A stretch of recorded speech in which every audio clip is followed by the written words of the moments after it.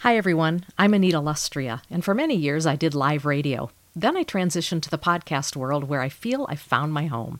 I love talking about spiritual formation, justice issues, and spiritual practices. Throw in the Enneagram, movies, and current events from time to time, and that's what you get on the podcast. I'm glad you've come along for the ride. Welcome to Faith Conversations.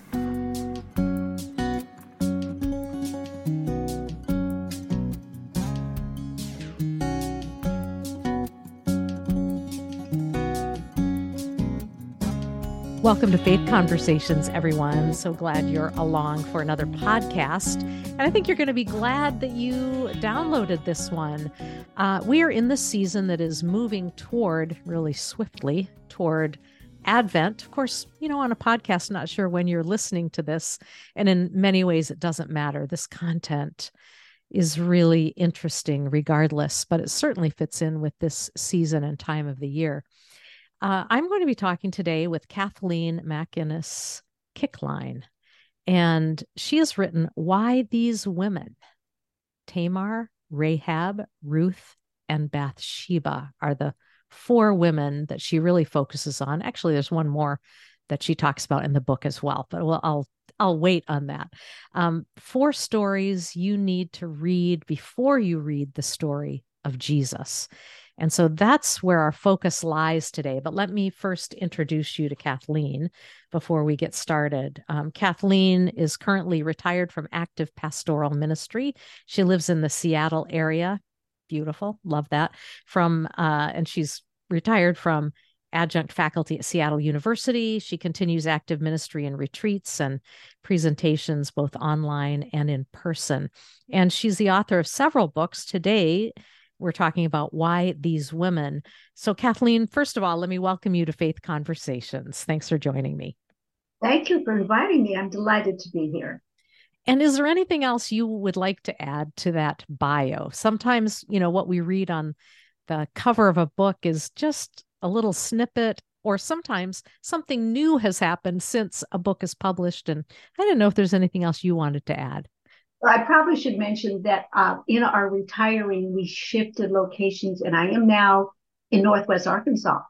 Oh, I think I think I knew that. I had forgotten that. Well, that's a big change. Seattle, Northwest Arkansas. That's a big change. I think I'm still adjusting. Did you move nearer to family? We have a son and his family in Seattle. We have a daughter and her family in Arkansas. Because usually those moves tend to bring us closer to family in some way, yeah. So both own a huge piece of my heart. I love it. Talk to me about your writing and ministry. And I want to say on the front end that actually somehow you and I connected because of a mutual friend, or I'm sure you're closer to her. She has been on my podcast, and that's Christine Walters Paintner.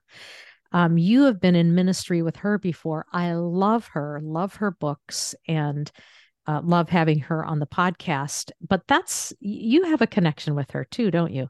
Well, yes and no. It's more vicariously. I've done a retreat for Abbey of the Arts in partnership with Betsy Beckman, who works extremely closely with Christine. So it's really, I'm a friend of a friend. Hey. Yeah. Good enough for me. That's great. I love it. But somehow I know you happened to listen to my podcast when I was talking with Christine. Exactly. So I knew there was a Christine connection there. I'm a groupie. Groupie. Yeah, me too. Pretty much. Me too. I get her newsletter, Abbey of the Arts, and all that. Yeah. So I love that. Why did you decide to start writing? Number one, and I think you've largely written, and maybe this is the heart of the teacher in you, you've largely written Bible studies and things to propel people deeper into scripture or into learning about biblical characters. What got you started writing to begin with? Well, I was placed, in a parish placement. So part of my job description was to serve the women of the parish. And actually, I very quickly developed into a partnership with a Presbyterian church nearby and then a Lutheran church. And we had groupings with the women of all three parishes, nice. Which was so sweet. And I find I've always worked what I think at the intersection of women's studies and scripture, uh, because I don't do. I'm not interested in Bible studies that just say the three things that Jesus is telling us in this passage are. It's really much more about breaking this open and really, really being drawn in by the stories and so on. So using the tools of biblical scholarship and just the richness of the stories. Preach. And You can preach that all day long. It's like, who wants to do a fill in the blank kind of Bible study, right? You want to, well, at least, I mean, I want to think, I want to be drawn in, as you said, to the story. That's what Jesus was, an amazing storyteller. And we are so drawn in. And obviously, the stories in scripture are fascinating if we dig beneath the surface, which obviously a scholar such as yourself takes us there. So why these women? Why did you decide to write on these? Well, that's the title of the book, Why These Women. But yeah, why did you decide to write that? I love that it's a question and these specific women. well, talk about good stories. They're pretty juicy. Yeah, for Well, sure. why I did it. I'd actually done a study on them before, in a parish setting. This was very much in response to the Christmas of COVID, when we were just, how the heck are we going to have a Christmas? We can't even gather. We can't go to church. We can't gather with our family, and in hindsight, I really am impressed at the way in which communities, churches, families, uh, kind of discerned what was at the heart of it for them, and they made something meaningful happen. So I think that's to be applauded. But it was really, I felt bereft. That's the ad retreat that I did for Abbey of the Arts, was an Advent retreat. I always do that with Betsy, and I was mourning that with everything else. And it just seemed like Jesus was saying, go back to the story. The story always holds something. So I mean, literally, I opened the Bible, I opened up to the New Testament, I turned the page, and there's the first one, Matthew. So I started, and I was not unfamiliar with Matthew, but a lot of people, if you go read that dry as dust genealogy, you might be surprised, although it'll take a fine read, to notice that there's 4 women in there. 4 women whose stories I know are really good stories. But it was odd to have this idea that start at the beginning, there's more to this than it's the eye. Because the thing about Advent, I believe, is not just that we are waiting upon Christ's coming, but that Christ's coming waits upon our expectation. Mm. There needs to be that manger, which is our heart, for Christ to come to. This is a mutual thing here. It needs to be, we're not hearkening back to a past and reliving what happened, remembering it fondly. We are in a relationship where we are expecting Christ to come to us. And if ever we needed Christ to come in our need, it felt like that was the year it did. So here I am in a dry, like I say, in the middle of a dry as dust genealogy, and like, okay, if you say there's something here, let's see. Let's see.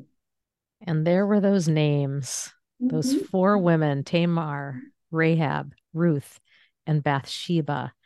And I thought what was so interesting is, you started talking about the sacred questions. Mm-hmm. And obviously, why these women? That's one. But one of the things that you look at right away, and you talk to us about in the book, is um, the difference between power and powerless. And obviously, at first blush, we can hear those words and start mentioning some things that come to mind. But what specifically did you talk about, or did you mention that goes along with power, which none of these women, I'm looking again at their names, none of these women held power, which of course we're looking at a whole other time. Mm-hmm. Thousands of, these women are before the time of Christ. So obviously long ago. And so, therefore, in that scenario, and even in the time of Christ, women were not exactly in a power position. No, no. And it's important, and in doing my studies, to kind of set this down first of all. You know, we were dealing with patriarchal time. It's not exclusive to the Bible. This is when these stories were written. This is how it was lived. So I part of that's educational. Part of it, I'm going to kind of give away the ending of the story, is that ended up being the punchline.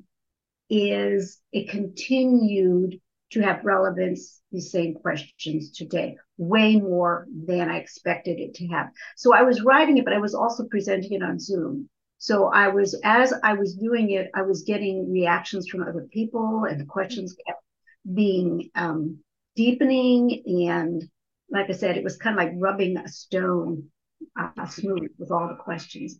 And I'd used this idea before. I know that when you're dealing with this, to understand what's going on, because these women are going to use surprising and sometimes unsettling methods in their stories. All these stories have a sexual connotation. It's an R-rated thing. Yeah, I And was looking for that. You had some really great way to talk about that. And I hadn't thought about that until I read it.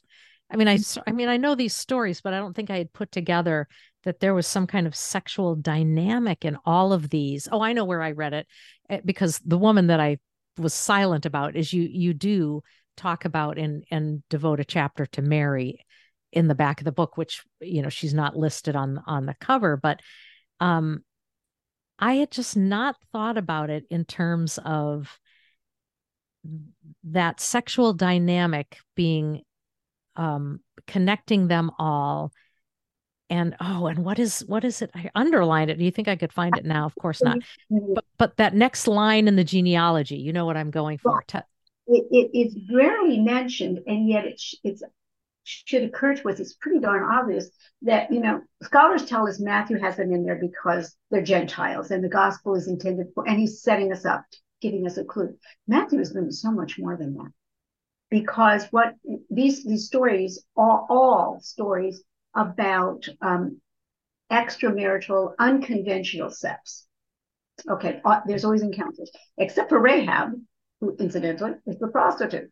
But so this is what all these stories are there. And then 2 sentences later, he says, and Joseph's wife, they were betrothed before they came to live together. She was found to be with child by the Holy Spirit. Whoa. Ding, ding, ding. Yeah. So he is setting his readers who are Jewish up for the most unconventional of ideas of all. And they live in a pagan world where, hey, that's not a big deal if you're a pagan, because the goddesses and the gods consort with humans. But to a Jew, this would just be abhorrent.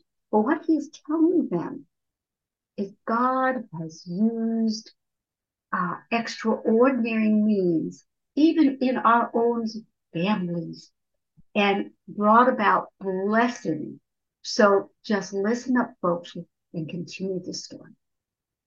I love that. I thought I gotta make sure this gets brought out. And it's like I know that in my head, but I don't think I had put it together until reading your book. So I love that. Um, Favorite, okay, this is a twofold question, really. I would love for you to highlight, we don't have time to highlight all of the women. And it's never good to ask a parent if they have a favorite child. But I wondered if you had a favorite one that you wrote on. And then I would love to, for sure, like highlight that one and just kind of hear a little bit more about that particular woman. And then if we have time, another one that you would like to go to. So yeah, do you have a favorite child? Fair enough. I had a book launch here. I went in Seattle and I went to Arkansas, and there was a wonderful young man in the room who happens to now be married to my granddaughter. And he said, Miss Kathleen, did you have a favorite one? And I was like, oh my God. But that's a fair question. And my apologies, Kendall. I didn't really answer you at the time. But I would have to say it's Bathsheba. Ah, And because I think I found out the most about her. And some of this, it was the most adventurous in that I put forward a premise that you're not going to find anywhere. But Ooh. the premise is that she changes. All we know about her is that she was beautiful and she's Uriah's wife. That's all we're told. Everything else that we know or we think we know about her is read into the script, including people who give her nefarious intent and decide that she is sexually seducing David. I mean, all this other stuff other people add. You can't get a thing out of there. And if you don't, you really have to work with the script to say, okay, how can I answer the questions? And this is what I do. I go to, there's two scenes. There is the scene where she's bathing on the roof, and then Ruth and David summons her, and a child is conceived, and everything goes from there, including her husband being killed, and da da da. And then there's the scene with Nathan and David's great conversion. And after that, David comes to Bathsheba, and I like the NIV translation. It says he makes love to his wife and comforts her, and she conceives in the vessel. And I contend that, she has this is pretty obvious. I've made this point many times. She has no choice to say no anyway. Right. With everybody, it's a free choice to be comforted, to receive comfort. So somehow along the way, and I lay it down pretty heavily, all the loss that she has encountered, which is significant. There's no reason to believe she even understood that her husband was complicit in her first husband's death until Nathan is there. Nathan changes everything. And somehow she manages a conversion that is every bit, I think, as impressive as David's change, his contrition. And goes on. And what's so valuable about that, if indeed she was victimized, which I would contend she was, rape, murder, all the things that happened to her. There's a further victimization that can happen of having either like a victim mentality or having a falling into bad relationships or being, having a self-image, but somehow she gets beyond that. And she is totally lost to us as an example of that, which we really could use, because she's erased. She is erased so totally, so covered up, that even in Matthew's genealogy, poor Matthew, good Jew that he is, he can't say her name. She's just Uriah's wife. Oh, yeah, that's right. You won't find her name in that genealogy.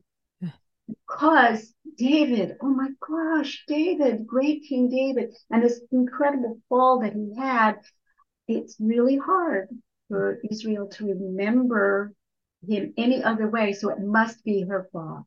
And it's so clear in the scripture, it isn't, because it says right in there, it says, and what David did not please the Lord. They blame it on David. It's clear, but it doesn't matter. In memory, and it's just such a raw deal. Can you tell from the way I'm talking? Yeah, well, but you're speaking the truth, and obviously we have time to study and to dig in, but to your point, not everyone comes up with the same conclusions always. I mean, that's part of what you're saying about Bathsheba. That's so interesting. So one of the things that I love, and part of it is, I guess, I just love written prayers. I mean, thoughtful prayers.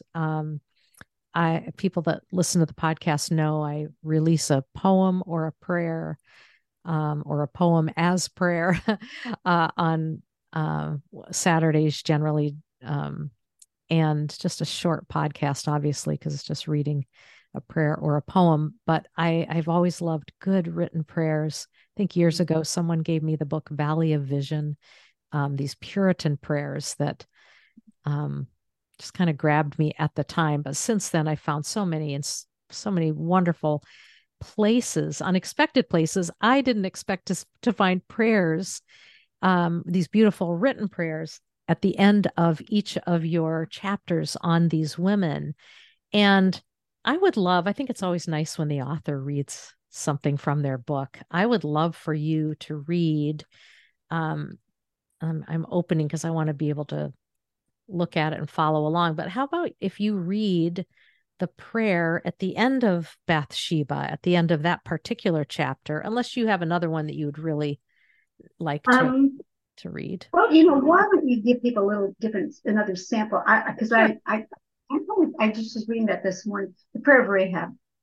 Ah, And good. I need to give a little backstory, and I'll pick right up. The walls of Jericho, that's her home, and they come tumbling down around her. So I'll start with the lines that lead into it and then the prayer. And I get into, is this still happening around us? Yes. We live in a day when collateral damage, civilian casualties, they're so commonplace we don't even notice on the news sometimes when they're so. Well, and can I even interrupt you and say, as I was going through your book and reading in the past few days, I think one of the things that I thought was, wow, you might have written this, beginning of COVID, or it came out just, 2, 3 years ago, very recent. It could have been written yesterday. I mean, just thinking about what's going on in the world to the point that you're just now making. Oh my goodness. The world is kind of crumbling around all of us right now, it feels like. I think that's one of the reasons it's a good prayer for us to use today, because the invitation not only to pray for us but also for others. So I write, we can certainly say this prayer of Rahab for our own times of peril. We have all been at crossroads requiring decision without any obvious good option before us. But let us also pray for the Rahabs still among us, women, children, and men whose homes are being destroyed, whose lives are at risk, who have become refugees, who have lost loved ones and a way of life. Let us gather them in our hearts and minds, especially those in extreme danger in this moment. And let's pray. Hasten, O God of Rahab, to make clear to me in my peril what is truly of you and what you would have me do. I am overwhelmed by the choices before me and know only that I cannot go back. I pray for your strong urge of intuition through me. By your Spirit, may I know what, how, and whom I can trust. Give me the gift of right decision and the courage to act on that decision. May I live without regret, knowing that I place my trust in you, and by that I am confident. Save, O God, not only my life, but the lives of those I love. Take us out to a safe place where we can rejoice that you have heard our prayers. Amen. Amen. Amen. May it be so. That just fits right in with the news headlines of today, sadly. Yeah, thank you for that. Mm-hmm. One of the things we have to talk about, and I forgot to say this at the beginning, but one of the things I meant to say as I was introducing you and your book, Why These Women, was that this is really um, underlying theme of justice is running through this book. And, you might not read that, or that word may not appear, though it may within the within the bounds of this, but you ask a specific question during each chapter, really kind of at the end of each chapter, which I think is extremely important. And you answer it as well. I mean, in print, you answer it. I would love for us to talk about it. And I would just want to ask you why, and maybe this question was born out of the idea of power, who has power and who is powerless. I don't know, but where did this question come in that you felt that this was the question, this was an important question to pose? I do kind of tell the story. I don't spend a lot of time on it, but I had a friend. I just asked it flat out. I think we've all had a situation where there's someone really worried about. They're in a terrible, terrible situation. How are they ever going to get out of this? What's it going to? And it was, what does it take? And God bless her, Diane, just said it like the like a can-do answer, but it wasn't. It was her own wisdom coming forth. And she answered. She said, well, read the question first, because I realized I actually didn't say it. I didn't. okay. Yeah. So there are two parts. What does it take for someone to break out of an oppressive situation? And she gave me a three-part answer. It is an act of great moral courage, precipitated by grace, and usually enabled by an other. And so that's what we began to look at for each of these women, was how they acted, and where with God's grace, and what was the role of an other in their story. I loved that in each chapter, you had this chart there where you listed that, the four women. The chart was built over time, but the name Tamar, let's start with her, and the origin, Canaanite, oppression, dysfunctional family, parentheses, abuse, right? And I think the other thing too, as you list the oppression for each of these women,